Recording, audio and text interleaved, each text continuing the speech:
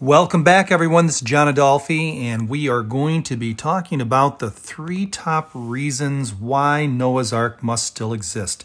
This is reason number 2, and that is the list of documentarians, notables, who've reported on the Ark. Welcome to the Lost World Museum. We're going to talk about reason number 2, the list of people, credibility of people who have either passed on information while they were in the local area or saw it firsthand themselves. The list begins far, far back in the past. You can begin that list with Moses himself being instructed in 1440 BC to write of quite a bit of this earth's history in the book of Genesis. I mean, quite a bit. A couple of thousand years of Earth's history, from the beginning all the way through, including Noah's Ark. So Moses, we'll put him there, number 1, 1440 BC, wrote about it in detail. And most of what we have about Noah's Ark is contained in Genesis 6, 7, and 8. And it's incredible. If you've never read it before, you really do have to read it. It's just an incredible story. Okay, so moving on from him, and this is not an exhaustive list by any means. So Berosus, who was a Babylonian historian in 275 BC, makes mention of it. Also, too, Luke, Peter, Jesus, and Paul, from 27 AD all the way through to 66 AD in the New Testament, they each refer to, in some aspect or another, Noah and or the ark or the event of the flood. All 4 of those individuals, 3 of them being the actual writers. Jesus never wrote any of the New Testament, but he was obviously quoted. So you've got, that. And then a few years later, in 94 AD, you have Josephus, the Jewish historian, in his book, the Book of Antiquities, talk about Noah's Ark. So you see, so far, and we're going to stop there just for a second, so you see that there's a continuity, and there is a credibility issue. If all these people are either been lied to, or are mistaken, or, and this would be the worst thing, all of them are in collusion to perpetuate a lie. That would be very sad and disturbing, quite honestly, because the people that we've just mentioned are some of the most highly regarded people in history, and it would be very interesting to know that they are all lying or they're all mistaken. All of them? Really? So far, we've spanned 1,500 years of writers, historians, documentarians, 1,500 years, not 15 years or 150 years, 1,500 years. That's a long time. That's like today, where it's 2020. That would be like somebody writing about something in 500 AD, and then us continuing on with whatever it was here in the year 2020. That's a long time to write about something and to be mistaken about it. Marco Polo, in his book, The Travels of Marco Polo, in 1300 AD, spoke of the Ark. Now, he did not see it, but when he passed near that area, he was told that it was still there. There were various people that in the 1800s and that actually claimed to have either seen it or touched it. And then in 1906 and 1908, a young shepherd boy by the name of George Hagopian, he was Armenian, actually went up up Mount Ararat to visit the Ark with his uncle when it was what they called a smooth year. And a smooth year meant, at least back then, every 20 years, there'd be a meltback or a drought that would expose the Ark. And it was one of those years that was a smooth year. And so his uncle knew well enough, and he took him on a journey, and they went up the mountain, and he stood on it when he was 8 years old, and he went again 2 years later and saw the ark, this time with a little bit of ice and snow on it, but not completely covered.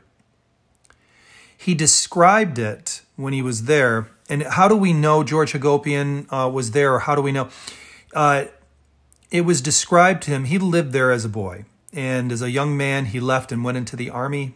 And from there, he he took off from the army, ended up in a Russian gulag for a while, and then was given the choice of going back to Turkey and to face his AWOL, or he said no way. He went to America in the 1920s. George Hagopian kept quiet about what he had seen when he was a young boy because he was still on the run. He befriended a woman, a realtor actually, and told her this story when he was like 70 years old. She knew a man by the name of Alfred Lee, and Alfred Lee was into Noah's Ark. He'd been to the mountain in 1969 and with a search team looking for wood.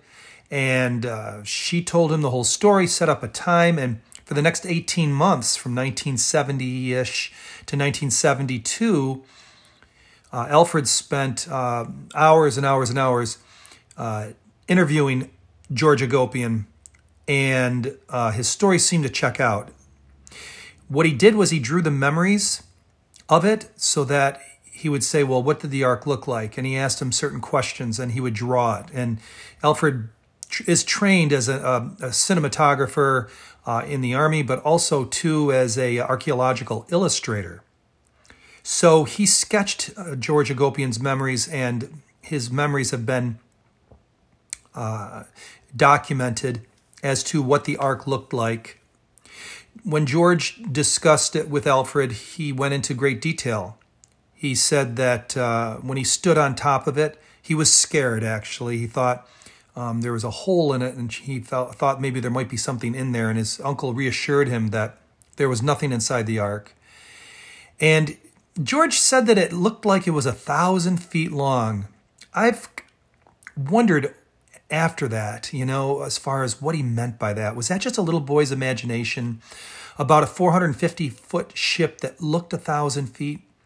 Or was it a little bit larger than perhaps we give it credit for, if you want to call it credit? And that goes into a little more deeper detail regarding the cubit and how we translate what's in the book of Genesis when the measurements which are done in cubits, and how do you translate that? Do you use the 18-inch cubit? Do you use the royal cubit? Do you use the Egyptian cubit? The cubits would vary from 16 inches all the way up to, I think, 25, 26 inches. But George said it looked like it was 1,000 feet long. Just keep that in mind. We're not going to explore that any further right now, but just keep that in mind. Anyway, George, shared his memories with Alfred. He drew a picture. There was much detail that we're not going to go into today, but there you have it. And then 1943, Alfred Lee had a chance to interview in 1986 a gentleman by the name of Ed Davis, who claimed in 1943 while he was there, either in the Army Corps of Engineers, I'm not sure which one it was, but he was doing some work in the area, some drilling, and they really appreciated what he was doing for the community, and they took an outsider, and they wanted to give him a gift, and they decided they weren't going to take him up the mountain and show him Noah's Ark. And he said it took him 2 days to get up there, and he was about 800 yards from the ark. He looked at it. He saw it from a distance. He couldn't get any closer because of where they were and where he was viewing it from. You couldn't go down and over to it. He said it was broken in two at that point and encased in snow or glacier. They were about a third of a mile apart, he believes.